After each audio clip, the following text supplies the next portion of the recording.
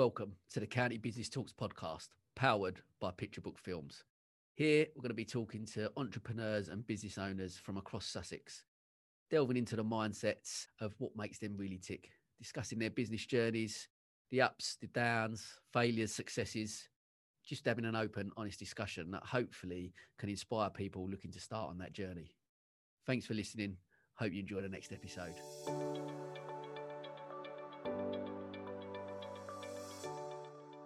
Right, welcome to the next episode of the County Business Talks podcast. I'm delighted to welcome my special guest today. Been appointed as Chestnut Tree House Children's Hospice in 2009-2012. He's a chairman of Brighton Juice 107.2, winner of Outstanding Brightonian of the Year 2011 Sussex Business Awards, winner of the Greatest Contribution to Sussex Charity at the 2016 Sussex Business Awards, winner of Greatest Contribution to Sussex in 2018 Argos Achievement Awards. He's been honoured in the inaugural 2018 Brighton Power 100, honoured in celebrating Sussex Top 100 in the county 2019 and 2020, recently appointed honorary patron of the Rocking Horse Children's Charity in June 2021. Following up nearly a decade as their chief executive. He's the founder of the Best of British series of events that has raised over $750,000 for local charities since 2009. I have great pleasure in welcoming one of Brighton and Sussex's most inspirational business figures, and someone I'm lucky enough to also call a very close friend. So, Ryan Hill, welcome. Sam, thank you for having me. Good morning, Wembley. Mate, I ain't got that much time for the podcast now, mate, after all those achievements. So, I didn't, when you recant it like that, I'm thinking, no, it must be definitely talking about someone else. Oh, mate, it's incredible. That's why when I started the podcast, obviously, getting someone on like yourself is amazing, because this is what it's all about. As not only a friend, but obviously a true inspiration, the stuff that you've achieved over the time, so which is great. Mate, look, as always, I just want to delve straight in if we can. Thanks for having me, mate. Great. So let's crack on. Just tell listeners a little bit about yourself and the business, and your business journey, where it all started. God, where did it all begin? I take myself back. Well, like many people out there, it all started with a bit of fate, really. Take you back. I studied history at university, so I've got a history degree. So Excellent. Everyone looks at me at a pub quiz in the history round, and I've never got one right. But I always wanted to be a teacher. And I don't know whether I trace that back to some element of wanting to, I don't know, not inspire, well, maybe it was, to lead or inspire, I don't know. But I always wanted to be a teacher. And then, like all budding commercial sales people, having finished university and being royally skint, struggling to pay the rent in my flat in New Malden, having finished university at Kingston, I fell into a sales role. Monday nights in The Guardian used to publish all the media jobs. And I ended up picking up a graduate training job at Reed Business Information, part of Reed Elsevier, and they were based in Sutton. And I've graduated in the July and started there in the August, back in 98, 97, 98. And that was the start of it. So that started by selling in B2B magazines. Everything from Computer Weekly, Personnel Today, Farmers Weekly. That was great. Selling to those different industries, flogging a few tractors. But that was the beginning of the sales journey, really, with Reed Elsevier. And that was the beginning of the media connection. So that was sort of the publishing start. And then sort of poacher turned gamekeeper, where I went to work for one of my clients that advertised with me. Yeah. And they were based down in Burgess Hill. And that was on the back of working on the Personnel Today magazine. And that was a great company, still there now. It was Capital Software at the time. It's now Capital International. Yeah. It's owned and managed by Karen Silk, former Sussex Businesswoman of the Year. And they're a great firm. So I kind of was on that journey back home, back to Sussex. Sure. Back to Brighton. And then from there, after a couple of years there, I finally got a break into radio. So it's lovely to be back in a studio again, Sam. Mate, you look at home here, I must admit. You look at No, home. I do enjoy it. And that was at the Great Southern FM back in the day, down in Portslade. That was where I'd say the career kind of took off from. I can track that element back to that sure. moment in radio. Okay. And then, sort of, so then we've gone from there from radio, and obviously, you know, we've gone through the list of various different bits and pieces you've done over the years, and obviously being a MD, chairman, CEO. But did you, like, obviously running your own business now with obviously Best Brit, did you always have that from a young age? Did you always think, I'm going to run my own business at some point? Or like you said, initially you're saying about, what about maybe being a teacher? And so was there any, from a young age, even at university, was there any thoughts in your mind about that entrepreneurial mindset? I think so, and I think you can join the pieces of the puzzle back in retrospect and hindsight a lot more. Yeah. But I was brought up in a family-run business in Sussex, my dad's business, so that was around me as a kid growing up, and my siblings as well. So it was always that feeling of, we were brought up on a hard work ethic, if you like. Yeah. We all worked within the family business. And I think that did stick with me. I think I was very fortunate that when I made the move from Southern FM to Juice, and I became managing director within a couple of years, I was MD of Juice at 29. Wow. And that brought with it its own challenges in the market. Yeah. But there was a sense of, the moment I became managing director, I felt like it was the closest thing to having my own business. Yeah, of course. Yeah. And that's what the board at the time sort of wanted me to do, really lead from the front. Yeah. They were there for what they should be there for strategic input and whatnot. But whether it was managing director or CEO, I felt it was the closest thing to having complete ownership. Particularly at the SME level that both those institutions took. So I think, there was always that burning desire, but I feel even through a working career, albeit I was reporting into boards for the majority of my career, it at times it did feel like I was running it. From an outsider, I guess, like, I first met you when I come to Brighton 12 years ago when I had the salon, and I think then before our barnets went. When we had long locks and we was looking good. But I get, look, from an impression from the outside was that you was, I guess, the owner of Juice, I guess, and then even being the face of it and the front man as MD, and I guess even then flipping that and going on to as a CEO of Rocking Horse, again, you was the face for the last 8 years, have been the face and the head of Rocking Horse as a chief exec. So I suppose, like you say, owning and being a founder of your own business is a certain element, but the mindset of a MD or CEO, there's so many similarities. If you're running you're running the ship, basically, aren't you? Yeah, still? I think the desire to always want to be the leader or the captain of anything I ever did helped me be a better MD and CEO. Yeah, I never had an ivory tower complex. I didn't want to do anything other than lead from the front. Yeah. As MD of Juice, I'll be the one on a Sunday morning of the Brighton Marathon, lugging the speakers down to Madeira Drive. Brilliant. And the same as at Rocking Horse, was always visible. And I think that it was instinctive, but it did me no harm in terms of getting complete buy-in from the teams that I ran when they saw their leader involved in that way. And that's what I tried to create culturally. That's it, because this is a big thing. I mean, we'll go a bit off piece, but culture is something that I talk about on every podcast because I find it fascinating.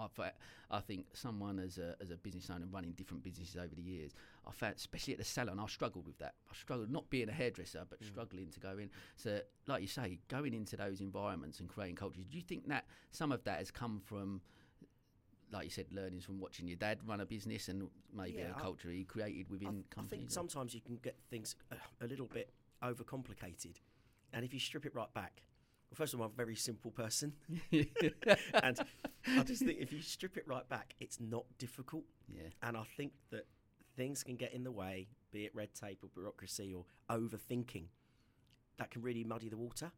And when you strip it right back to being in the right place at the right time with the right message, with the right team, with the right product, it's simple to say that's all you need, but that's all you need. Yeah. So if you break it down, either your team's wrong, or your staffing's wrong, or your product's wrong, Yeah. or your branding's wrong, and you've got to move quickly to fix those things. Yeah.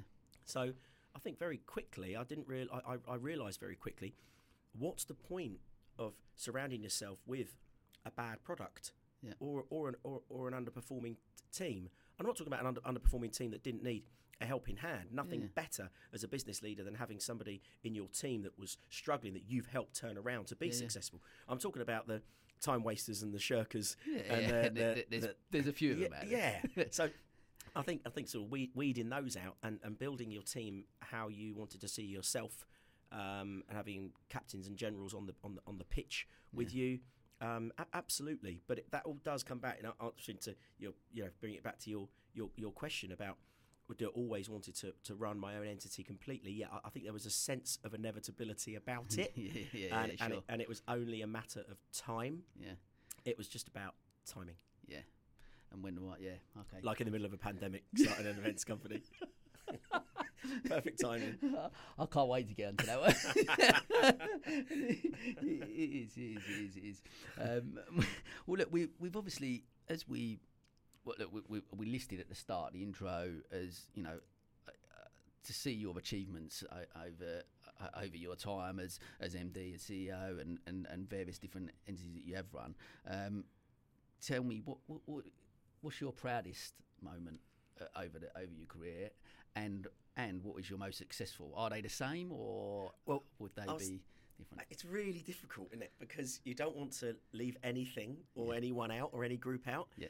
But I think you're right. I think they are two different answers.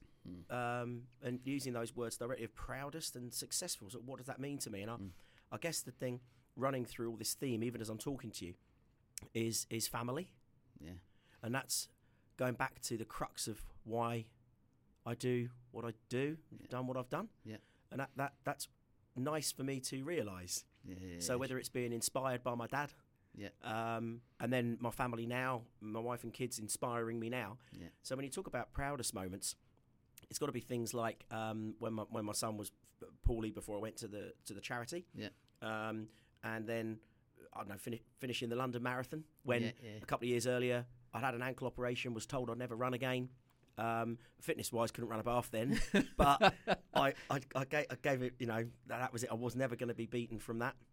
And crossing that line down the Mall, completing the London Marathon with my family there at the finish line. Yeah. And then just down from the Mall, I think one of them for me. You think about family again. I remember my granddad back in the 60s getting an invitation for his charity work to Buckingham Palace for the garden party. And in 2017, 50, 60 years later, on the back of the work with the Golden Jubilee at Rocking Horse, I was fortunate enough to go and see the Queen at Buckingham Palace, invited to the garden party. So in terms of proud moments, I can sort of trace it back to family related, which makes me feel that's amazing. And again, you touched on there about, and again, what we delve into the podcast about mindset. But that's I've run a marathon as well, and that thought process of running 26 miles is not an easy feat. No. But to also be injured and go, right, I'm told I can't do a marathon. So much of that mindset is, well, I won't be beaten. If that's what I want to achieve, and I'm going to get there. That strong mindset, you can relate that so much to business. 100%, which is why the second part of the question about proudest versus most successful, it can often come out of adversity. Yeah. And you're right. If you set out on that path, you almost expect the barriers along the way. It's never going to be a smooth journey. So you can liken that marathon run to running a business, absolutely for sure. Yeah. And in terms of the most successful on the business front directly, I guess I think the Rocking Horse's Golden Jubilee and its 50th year from start to finish. Incredible, so a year of pre-planning, a year of post sort of shoulder years, and then the main year itself. With a team of 7, including all of the back office, to raise just under £1 million that year. That's incredible. That was I guess that can be deemed. I'll allow myself to allow it to be successful. 100. Well, look, you know, obviously my feelings of Rocking Horse, and you know how amazing I think the charity is, and it was phenomenal, I think, to see that year and what you guys achieved, and again a perception, I guess, from many people from outside Rocking Horse, because of, you know, your leadership, you being the face of it, and the team that you surrounded yourself with. In people's mindsets were probably like me, this Rocking Horse must have lots of staff, must have, like, you know, look at what they've raised, £1 million across all these different events and the different bits and pieces that you've done. You everywhere, and you're doing stuff, and as a team. But then you go, I come into the office. I remember when we done the 50 year for SBT. We done the front cover, which was my first issue, which was amazing. But I was like, wow, this is a fairly small office with 7 staff. And you're like, we had four fundraisers, 2 of which were part time. Myself as CEO, a finance director, and PR and comms. That was part time. So that was it. And people used to come to us and say, "Oh, is this just your events team, or is this your fundraising team? And you know, where are the rest of them?" Because we'd always get put up against other charities in the space. And we always said, you know, it's true of most sectors not to slag off your competition, particularly in the children's charity market. You're not going to win many fans who start going around putting the knife in. But certainly a lot of the market perceived us and some other charities in the space as being very comparable. Yeah. And people thinking very often that we were 50, 60, 70 strong, probably because of the brand or the profile that we helped create. Yeah. But the other thing I'd say, and a lot of your listeners will relate to this as business leaders, people only see the cherry on top of the icing on the cake, and therefore can get sucked into thinking it's easy. Yeah. I'd like to take people back to the 1st of September 2012 when I first walked into Rocking Horse on day 1. Yeah. And the success that I wanted to achieve happened 5 years later in 2017 at that Golden Jubilee. And it's that piece that's really interesting when you've got to go in and what you inherit. And I love a sporting analogy. I love the football. I might try and throw about 80 into the next 45 minutes. But it was, you know, you're inheriting a team with the greatest of respect to predecessors and forebearers, but you're inheriting a team that sort of bottom of League 2 or just about to go out the league. And, you know, I don't mind saying this now because I think it's pretty much common knowledge. Rocking Horse's future was in doubt. Yeah, sure, and it had been going 45 years then and had an almighty impact in the Sussex community and the building of the new children's hospital. And what a sad tale that would have been should anything have happened. So to go from there to, in our opinion, as our dressing room, to go and win the European Cup in relative terms, pound for pound, we like that one. I mean, that in itself is incredible. So how do you go in with did you go in with a clear mindset on that first day? You walk in and go, I know what I want to achieve. Yes. From Rocking Horse, I'm coming in as Rocking Horse CEO, and I know where I want to get this. And I had 3 resignations by 5 o'clock. Really? And I think that, to me, just told me so much. It was, right, day 1, this is how it's going to be.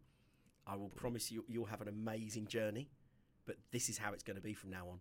And it really sorted the wheat from the chaff out that quickly, that honest to God, with it. But by the end of that week, half the team had said, right, basically, this isn't for me. Wow. Fine. Because it proved, in a way, talked about workers and shirkers earlier. Yeah. And it goes on in any sector, and I'm not certainly putting the boot into the charity sector.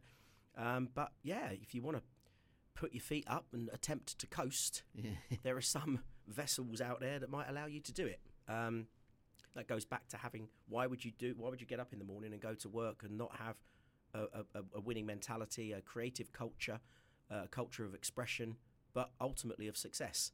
Amazing. Otherwise, let's pack up and go home. So some of them were, it was, you know, man the barricades, here we go, over the top, loving it. That's what they needed. So retained the good staff. And took them on that journey. And the ones that did me a massive favour, the ones that said, so this for a game of soldiers, this sounds like work, I'm off. That's so inspiring, because, like, again, for me, to be able to, I guess, have the balls to just go into what I'm taking on this role. I know where I want to get this, and this is the vision. It's a shared vision, because like you said, you shared it with them. I guess that's half the thing, isn't it? Some people, maybe as leaders, maybe not the greatest leaders, they will go in, this is what I want to do, and this is how I'm going to do it, and blah, blah, blah, and it almost becomes a dictatorship. Whereas where you go in and go, I know what the vision is, we're all on a journey together, let's get behind it. If we do, we're going to have a great journey. It's not going to be easy. It's going to be ups and downs. And they did, and they shared the successes. Yeah, of course. And we took the losses together, but we shared I saw myself as one of the team that happened to be the CEO. Yeah, and that was how I wanted to embed myself within that. And that is that leadership piece. Yeah. I was really, really interested in that, and had always migrated towards that area. A lot of people didn't want to put their hand up. A lot of people are very, very good lieutenants and number twos, and they're very happy there. Yeah. But that's, I don't know where it comes from. I don't know. Probably my again back to family. Yeah. But I played football. I was the captain. Yeah. I went to the radio station. I've got my eye on the next person's job, and I'm MD by 29. Yeah. And it just always happened like that. And it must have been that I to have this drive that I want to. I don't see the point of being involved and invested in something unless you really want to take it as far as you can. That's amazing, and I think that for me is exactly like you said. Similar for myself. I think anything I've done, I never want to do half-hearted. If I'm in something, I'm in it, and I want to give it 100%, and I will work 20 hours a day if I have to make that happen. If that's the situation, because I'm invested in. Like you said, you want to be passionate about what you're doing. You want to get up and have that sort of drive, and I think people will talk to business owners, and I hear people like mates and stuff. Oh, you run your own business. One, they think you've got loads of money. Yep. Two, they think, you just play golf or you do what you want to do. Yep. Don't see. You do, don't you? Mate, if I did, I'd be much better at handicap than I am. Bloody hell! I need a bit more practice. I need to be there with Dodge doing a bit more. But I guess it's that, like you said, it's that mindset, that drive, and that determination that you can't. If you haven't got that, forget about it. In my opinion, you're not going to be able to run a business. You're not going to be able to achieve any level of success. And success is different in different forms, isn't it? Like we all look at success in a different way. Some people look at it on their bank balance and how much money they've got. Some people look at what lifestyle they've created. Yep. Success. Well, success in that instance. I know we're jumping around, but no, in that instance, success for me was to prevent the charity from going under. Yeah. I never professed that to the market. No. But that was my first goal, if you like. Yeah. So, right, that was success. So, protect it, first of all. Yeah. But you're right. And I guess the second thing you used earlier about that sort of dictatorial slant. And I guess, yes, you can have all the drive in the world. The second part of it, and even more importantly, is how do you implement that and impart that onto your team to get them on board with you? Because if you're have all the drive and passion in the world, but you're a bit of an arsehole with it, no one's going to want to come on that journey. No. So exactly. I enjoyed the second. I knew I had that. Yeah. Okay, how do I get enhance it? Everybody on the ship with me? And that comes back to having the right people around you, and trust and loyalty. We had people that worked with me during that period of time. 5, 6, 7 years of service. Yeah. Very, very tight team, and that ultimately steered the ship in the right direction. And again, like you said, culture, isn't it? You created that was the culture that you created within there, and people bought into that, and that's mate, it's great. I mean, look, it takes us nicely actually on, because we talk the success side of things. Obviously, as business owners, we face a fair amount of challenges, some ups and downs, some failures. I've been there. I know that situation, but talk to me about what challenges you faced over the years. Yeah, we've talked a little bit offline, so I know there's some. And I've seen it on some of the journey you have been through, but some challenges, failures. Talk to me about them. They make you, don't they? Yeah. You speak to the best sports people, or even watching the Olympics at the moment, and you see the guy yesterday, the boxing, wouldn't put the silver medal on. He said, you lose gold, you don't win silver. And it was how he was dealing with that failure. And I'm like, wow, it was really, it was quite emotional to watch. But you think, that guy, you back him next in Paris in 2024, he'll use all of that experience 100%, to get into gold. And I think that's any failure that you experience. It's how you deal with it. I know that's a common trait, but it is. It's how you deal with it, how you respond to each failure or downturn. What sticks out for me was 2008, 9, 10, that period of the 2008 financial crash. I was running a commercial radio station at the time, which was Juice, and hopefully I won't get done for anything I'm going to say on here, but it was all above board. No, but we were only one of the last 17 radio stations in the country that were independently owned at that time, and we'd been fighting off the big boys coming in for purchases all the time. And when that hit, you think, wow, how much longer have we got? And that was very, very, very tough. And having to have very difficult conversations when you're dealing with people that you've got to lay off. Yeah. And you think about their families and livelihoods and all the rest of it. Yeah, sure. And that sits with you as the owner director part. Yeah. That sits with you. They're, when you think about what keeps you up at night, Yeah. that kind of stuff. So when you're running any entity and something happens like that crash, and most recently with the pandemic, wow, how much can you actually control? Yeah, You can be as watertight as possible so that when these things happen, you're more likely to ride the storm. Yeah. But yeah, when you say about times in the career where it's been hairy, that I immediately go to that first crash that I was involved with of 2008. So to steer it through that and come out the other side, always looking for the positive, was miraculous. What did you do then with the team and stuff like that at the time? Cry, shook, put myself on air. Lost 80,000 listeners overnight. No. Well, it's like you can draw similarities to the pandemic. Yeah. Well, where are you going to go? Yeah. Want to get another job in radio at the moment? Well, good luck. So it was batten down the hatches. It was, all right, we either go down this path, or that's it, or hand the keys back. Yeah. And thankfully, I have to say at this point, and I know many of your listeners are, but the support from the Sussex business community. Yeah. When an entity like that, and there are, whether it be the cricket club, the football club, the radio station, whoever it might be, if somebody is struggling like that, and you call on their support, they were incredible at that time. That's amazing. They could have all pulled all their campaigns immediately overnight. Yeah. But when I answer your question of how do you overcome that, it comes back to how you've been for the previous X amount of years. Yeah. If you've been an absolute so-and-so, they're more likely to not support you in that time. But because of hopefully the goodwill and the credibility that your team builds up, when something bites, they're more likely to show forbearance and goodwill and stick with you. Yeah. As opposed to, I'm sorry, you've treated me like that over the year. You can off you go. I totally agree with you, and I think, and that goodwill and that you can pour on that for certain things, but it's you as an individual, the relationship you've built over that period of time. And a similar type of thing, like I think the Sussex business community is amazing. I've been, with the Essex twang, which I can't get rid of. I've been here for nearly 12 years really? now. Really? Wouldn't know it. Hint of Welsh. But for me, I come down and I can't actually imagine, one, living anywhere else, but two, running a business in it. I've been fortunate, I guess, people like yourself and the people I've met within the Sussex business community, that supportive nature that is there. If, like you said, as long as you know what's it, and you try and always promise myself whatever level of business I would run, however I do it, just try and do stuff with integrity, try and be honest, try and be a good person, not screw anyone over. I think if you stick to them values, generally people are going to support when you go through down times. I think we have seen that, haven't we, in the pandemic? Not mentioning any names at all, because I feel so sorry for anyone whose business has struggled. But there's certainly been a correlation between those that were close to the line before March 2020.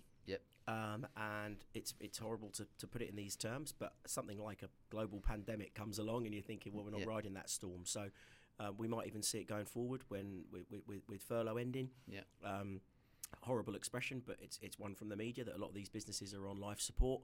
And when furlough ends, you might see more of them go. So it's we're very lucky down here that if you conduct yourself in the right way, the wagons will circle and you will get that support. And any failing that I've had in my career, I think either you look at your nearest and dearest first of all, and then your network, and you pull through. No, I agree, and it's interesting. Look, just touching quickly, obviously, on the failing side of things, is something that we don't like to talk about generally as people. We go out and meet people, you don't generally go straight in and talk about, oh yeah, I failed at this. I remember finding it really difficult when I had to shut the salon. 3 years I ran it, 7 days a week. I was there every day. I travelled 2 years from Essex commuting on my own, and I found it was a horrible feeling going in that day and having to tell 10 staff that, you know, we've got to shut the doors, and it was a horrible thing. But I remember at that point, I sat there and I read something that come up on my LinkedIn that said something along the lines of the rules of success, and the first one was accepting and understanding failure. And I think once you do that, straight away I click, okay, it's a terrible situation. I didn't want to be in that position. I don't want to ever be in that position again. But the amount I learned from that, and it's taking them learnings from failure. And I think even like we've obviously got kids, I don't know how you feel, but it's almost not encouraging them to fail. We don't want that, but not shirking away from failure and not looking at failure in a way. It's a learning Not curve. that I did too much prep, Sam, because you know me. But one of my 2 notes that I made: don't be afraid to fail. And it's absolutely true. And you know, it's a well trodden path, isn't it? But you look at anybody from Richard Branson to Simon Cowell or anyone else you want to look at, the first thing that they say in any of their but they were bankrupt 4 times by the time he was 30. Whatever. So not being afraid to fail, better to try, definitely. Yeah, I'm of that. I'd rather, like you say, you'd rather give something, and that's why I try and tell the kids, and I hope the next generation. There's like, even from this podcast, I want it to be that we get that message out that it's okay. Look, it's better to give something a go. And absolutely. And I'll say something now. I was speaking on this business entrepreneurial course at Brighton College. And Brighton College, by the way, fantastic institution if you're listening. But I have to say, I'm not going to get sued, Sam, don't worry. But I had to say, when I was speaking, I kind of got one of the only times, I know I can talk a bit, but it's one of the only times I kind of got the old little, okay, you're done now, like the old hook. Because I started to talk about how these league tables were overtaking these kids that have been pumped up on Red Bull and Pro Plus to try to get through their exams, where there was a culture that 95% wasn't good enough because it needed to be 98.5%, or 90% wasn't good enough because it needed to be 95%. And I just said, no, because if you go through business and when you have your own businesses, you take an 80% conversion rate all day long. Most of us would take a 50% conversion rate. So I think you're right. I think there's a massive amount of pressure on what success and failure sort of looks like to the next generation. Don't be afraid to fail. Give it a go. But don't be told that, you know, 4 A's aren't enough because they should have been 4 A stars. I'm totally against that.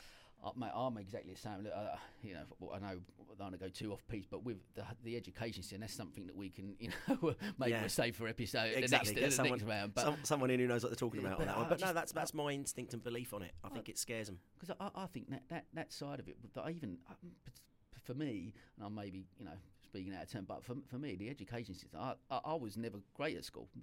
You know, I'd done A levels, I'd done okay, got some reasonable GCSE, but I'd never went on to university. It was never academically. I wasn't really. I didn't like the exam thing and stuff like that. Just wasn't my thing. I wasn't great at it. But I think the beauty now is that entrepreneurship is encouraged a bit more in school. I've been in and done some mentoring and stuff, and I've talked about bits and pieces. But I think I'd love that. For my kids even to come to me and say, if they've got something they want to do, where they go, I want to go to university because I want to be a doctor or a lawyer and I've got to get a degree to get to that level, great, I will encourage that. But if they want to go to university just because they're not sure what to do, I'd rather them come to me maybe and go, look, I've got this idea, I want to try this maybe. And because it's not just necessarily that for me, that system of we're going to test you, and if you haven't passed that test at that level, then you failed, you're not good. I don't know. Certainly, the impact can be far more damaging. And I think hopefully we're starting to see some change there. Hopefully.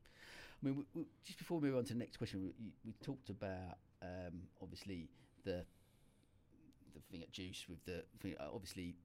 Just talk me through briefly the start of the pandemic, and obviously, you know, running a charity. That's talking about challenging times. That's got to be up there with. How could I forget that one? No, it was. To put it into context, and I imagine, you know, yourself and many people that will be listening into this have the same experience. And you know, the 23rd of March, 2020 is ingrained in many people's minds, and when Bojo laid out the don't go to work tomorrow and the world's ending, honestly, it was, well, first thought was, go back, however many, nearly 10 years, shore up the charity. Rule number 1, make sure Rocking Horse is still here and exists. and therefore it's about putting all the scaffolding around the team. But we lost 27 events overnight because you're told that you can't go anywhere, do anything, leave for emergencies only. 4 days after that, 3 days after that, the Thursday night, we had 500 guests booked in at the Grand Hotel for an evening with Judi Dench. Yeah, I was one of them. There you go. There you go. My good luck charm strikes again. Yes. So that was then this Monday announcement. Because before that, there was still talk that, this might not be as bad as we're first fearing. I don't mind saying I was one of those that alleged super spreaders down at the Cheltenham Festival for 4 days in the middle of March that they're saying should have never happened. But I don't think many people saw just what was going to happen. But that was very, very tough on the charity. Income, obviously, through the floor. Yeah, sure. But again, what can you do? You have to control the controllables. I can't control that. That's a global pandemic. What I can do is this. So we went into overdrive with virtual fundraising. Yeah. We didn't furlough anybody. We were one of the only charities not to, because maybe, not naming names, some of those charities that had 800 fundraisers when they should have had 5, you can't but furlough them because you can't pay them all. Because we were lean and mean, we were able to stomach those costs still and kept everybody on. Because under the laws of the furlough programme, the moment you furlough anybody, they can't do any work. Yeah, so it was, I'd rather have 50% of fundraising income than nothing by furloughing them. Yeah. So to future-proof the charity, we took the decision to keep everybody on. That's Everyone amazing. was on full pay throughout the entire pandemic. Wow. And because we were there and because we were visible and doing everything online, everything virtual, we managed to turn over 680,000 from March 20 to April 21 in the last financial year. Wow. And that was a way, when you say about how do you respond to it, it hit very hard in those first few weeks, and then it turned into, right, we're going to really fly with this and do the best we can. And that was a nice thing to bow out on. Keeping everybody employed meant a lot. Keeping the charity going, and still giving away hundreds of thousands of pounds to the cause and the causes that the charity supports during that time. So that's when they obviously need it just more than ever, I guess, at that point. Yeah. So that was I taking myself back to that end of March period, April. You do have the moments there. Yeah. What? How's this gonna? But like you said, I guess back to the mindset side of it. You've got to have that strong mindset to just go, because there must be points where you go, God, what would you do? What would you do? You've got to exactly. What are your options? And it's making those brave decisions, which business owners do. You either decide, well, we're going to pack up, or not. Yeah. Well, of course we're not. So okay, what does not look like? Yeah. So we're not doing that, are we? No. Right. Well, then this is the path. Yeah. So we'll get together virtually, of course. Yeah. And that was the other thing. Thrashing all of this out without ever seeing a member of your team. Yeah. And when it's a very face-to-face industry, funny enough, fundraising. Yeah. So it's but again, the team and the culture that had been previously built. Yeah. So that when that struck, that maybe in hindsight, and think about it now in real time with you, that maybe helped us so much get through it. Yeah, of course. Would have been built the where we were culturally, and who was in the team when we arrived at that point. Yeah, because you've built, like you said, you've built people that you want to. I don't want to use this analogy, I suppose, but you're almost going to war. We've got who definitely. Do you want? And you've got a strong, solid team behind you that are honestly, they were all unbelievable. Yeah. The phrase, and I'm sure there's many other businesses out there that did exactly the same thing, and more power to them for it. But they, above and beyond the call of duty or going the extra mile or whatever you want to call it, every one of the team at that point of the charity, the easy option was to go and walk away. But because we're effectively we're small independent charity. Yeah, sure. We weren't part of a large national big boy and furlough everybody and sit at home for a year on 80%. It just wasn't an option. The charity wouldn't have survived. So it was genuine survival mode. But again, the support of the local community, including the business community, really stepped up. Yeah, that's incredible. Okay, so this was something I've wanted to find interesting. I'm not sure, but running obviously a charity for 8 years, what's the differences between that running a charity and another business? So obviously MD of Juice and a commercial radio station. Do you run it as a? Do you still run it? It's got to ultimately be still run as a business. Yeah. No, I get asked that question a lot because it's a very obvious one to ask in terms of the differences, and it's always the same answer. You'd be amazed how similar it is. Goes back to what I said earlier when I was sort of walking through the, product profile, branding, messaging to market, client base, team, staff, overheads, direct cost. I could be describing any SME, but I could very easily be describing Rocking Horse. Sure. The income was fundraising, the X's were the X's, your surplus is your profitability, but in the charity world you give all that away.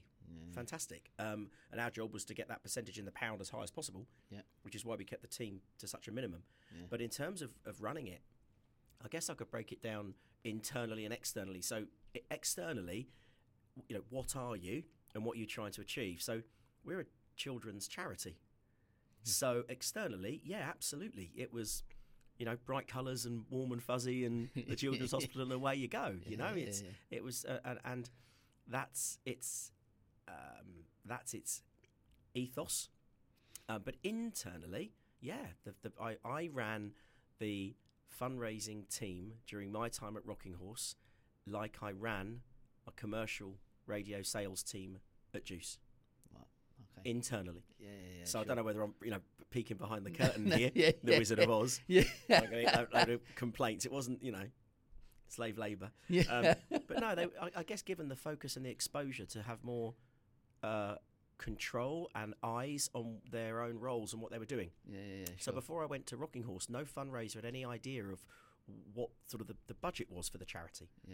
It just, money came in or money didn't come in. And we had a count up at the end of the month, and that was what we were on. So I moved them very much into commercial way of thinking internally, strategically, and setting budgets and setting goals, and then looking after those good staff that all wanted to stay on the journey with it. So internally, absolutely running it the same. Externally, projecting, playing to the sector that you're in. Sure.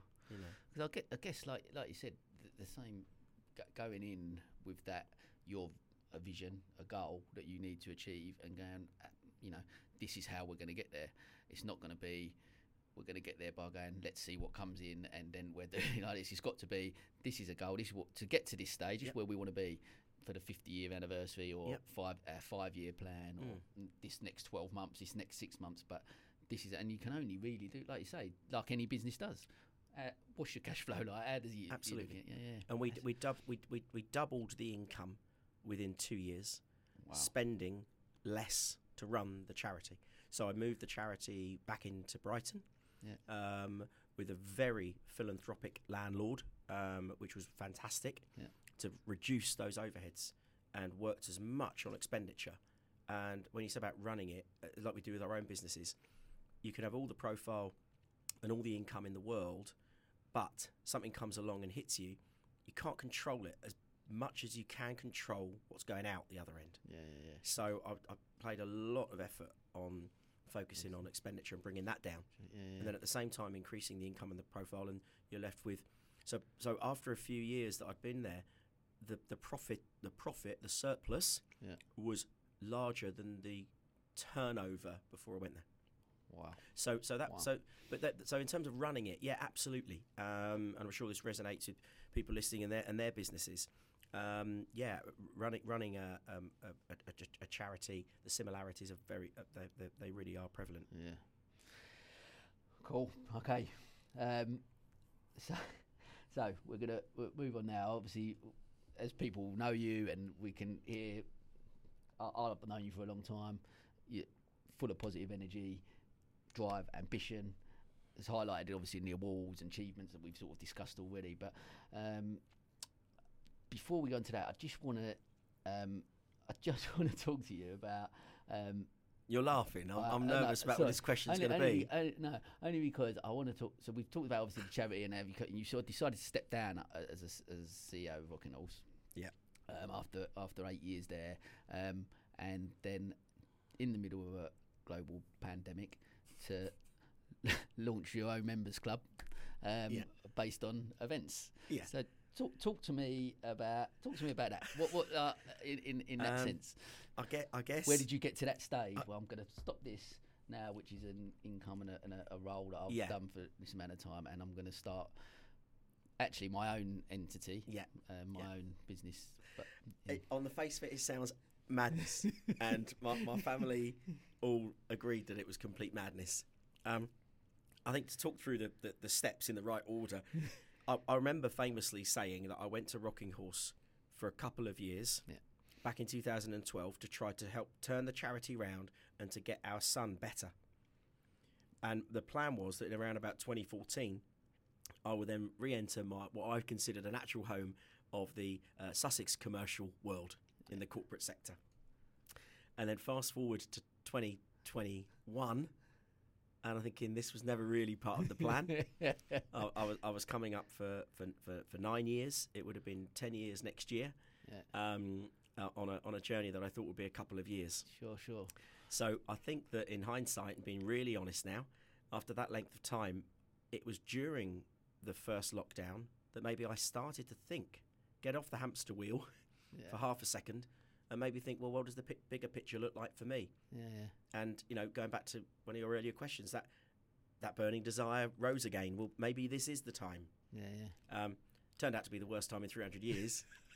But as you mentioned earlier, timing is everything. Timing is everything. But as it happens, the timing was everything, and it was right. I was absolutely adamant that two things: if I was going to do it, I was going to see it through to fruition 100% and give it everything. And secondly, and more importantly, ethically, I was never going to leave Rocking Horse in the Kazi. So after that much and how much it means to me still. Sure. So even though I started to think about that earlier on, I actually resigned in December of 2020 and gave an extra month's notice to the very end of the financial year on the 31st of March. To see that whole piece through of the core part of the pandemic and achieve those goals that we did during that time. So, and then I thought, well, okay, what am I going to do? And I just had a feeling that events wouldn't be away forever. But by just the way the market was going and the way that judging the landscape at the time, smaller events were far more likely to return sooner than the larger scale events. Not rocket science, but there still need to be a plan and implementation in place. So I've been operating Best of British events since 2009, and I've been doing them for a number of different charities, from the Special Olympics at Brighton and Hove to Chestnut Tree House, and of course to Rocking Horse. When I went to Rocking Horse as CEO, I said to them, look, it would be very odd for me if I didn't do Best of British for you, because I'm chief executive. So Rocking Horse benefited from that hugely, and will continue to do so this year. But I realised that those large-scale events were going to take a lot longer to come back. So the Best of British Members Club was almost born out of the larger scale Best of British events, but of its time during the pandemic. What we didn't factor on was in the early part of the year, what was the South African variant then coming and rearing its head and knocking everything back another 3 months. But now, where are we? We're in August. We are we're sold out for this year. We've had 3 events so far. We've had some fantastic speakers along, and in a very exclusive group. It's capped at 50 members. So if this thing lasts 100 years, it will never be more than 50 members. Amazing. And that's a decision that we took at the very, very outset. That, with respect, a lot of people use the word exclusive, and then it kind of creaks a little bit. And before you know it, something either works or is successful, and then there's 200 in there, and you lose the ethos of it. So there'll only ever be 50 members. Venues across Sussex, deals about town galore. You've got to be an owner, director, CEO to get involved, and invite only. But it's been going really well. I look back now and think, well, maybe the timing wasn't so bad. You know what? I think I actually agree with you, and I think that I remember we had the conversation. I'm delighted that I'm a member, and it was great to get invited. But we obviously spoke in the January about it, and I know you'd alluded to me a little bit before about it, but we'd spoken in January about it, and thinking like, God, mate, and I guess part of me, honestly, there was an element of going, it's a little bit risky potentially, but being a people person, the people you were speaking to were the people that.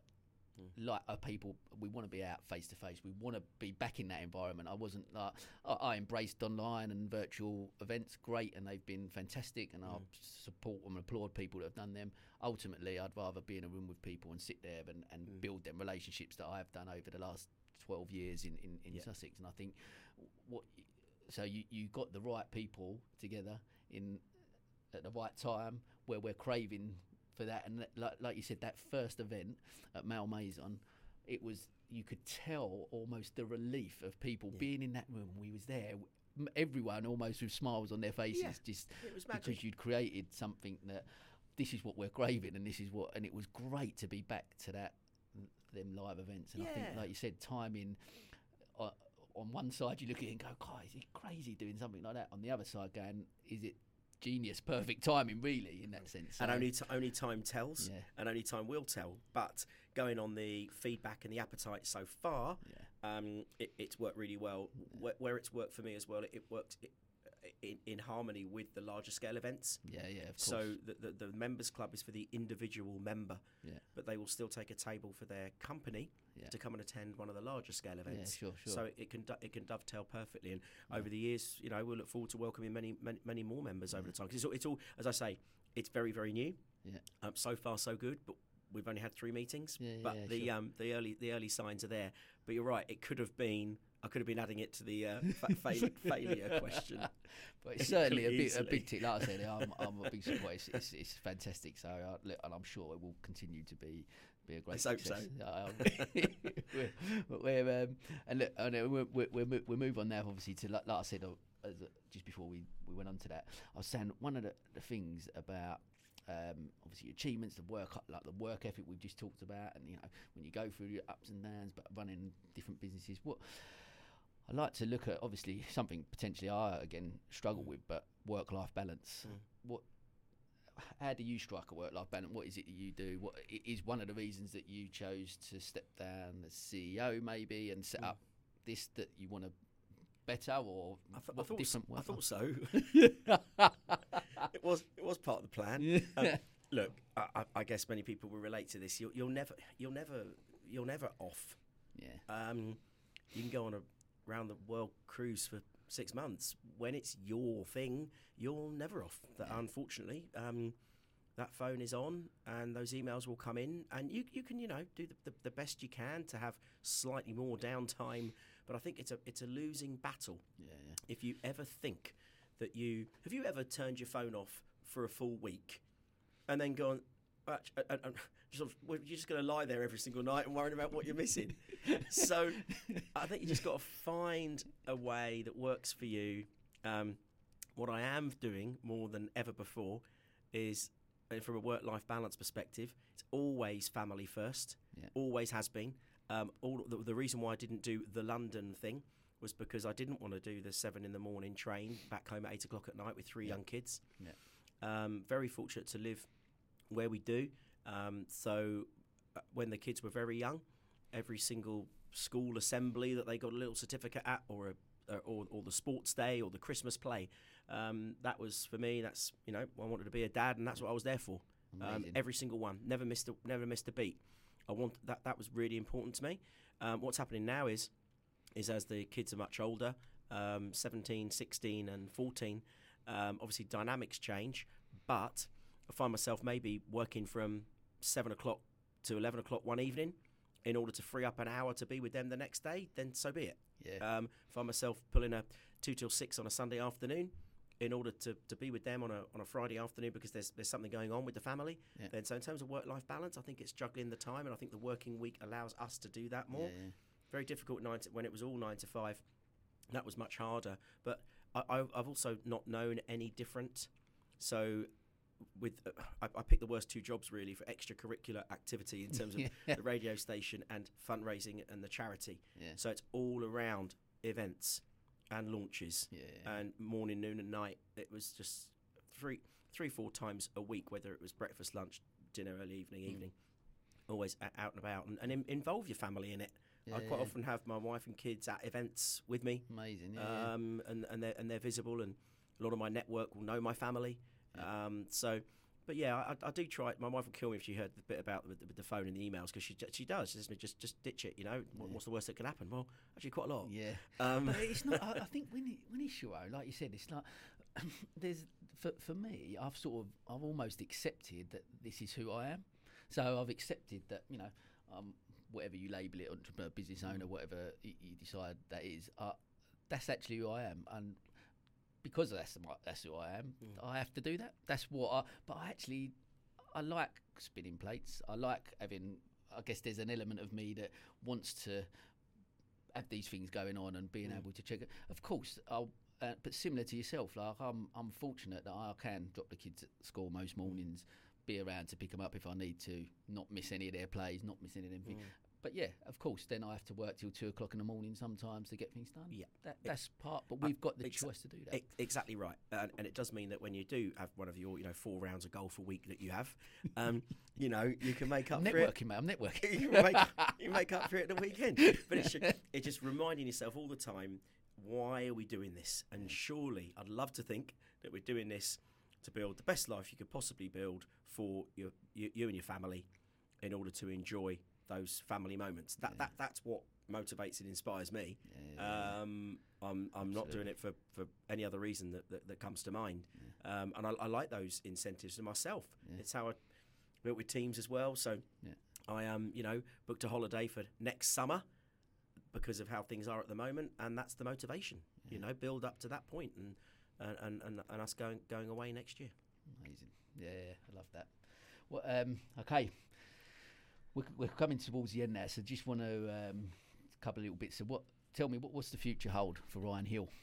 I've got no idea, which I quite like. I think. I think in the short term, with Best of British Events, Best of British Members Club, the BBMC, and the BN1 Consulting, which is the business consultancy that I have. So it's kind of like a 3-pronged attack at the moment. I've got the events. Do you remember those Russian dolls that you used to have that get smaller? So the event, I said, well, what do you do? It's like, well, I'm a big fan of the elevator pitch, so I'm not going to sort of try and go on for 5 minutes. But those Russian dolls, where it starts with Best of British Events, and that's the mothership, because they're the large-scale events and the 500s and all the rest of it. And then you take off a dole, and then it goes down to the 50 with the Members Club. And then you take off another dole, and it goes down to my consulting for businesses, where I'll get involved with their business if they want me to help raise their profile, drive profitability really, and look at the cost base. And so they all feed in and intertwine with each other.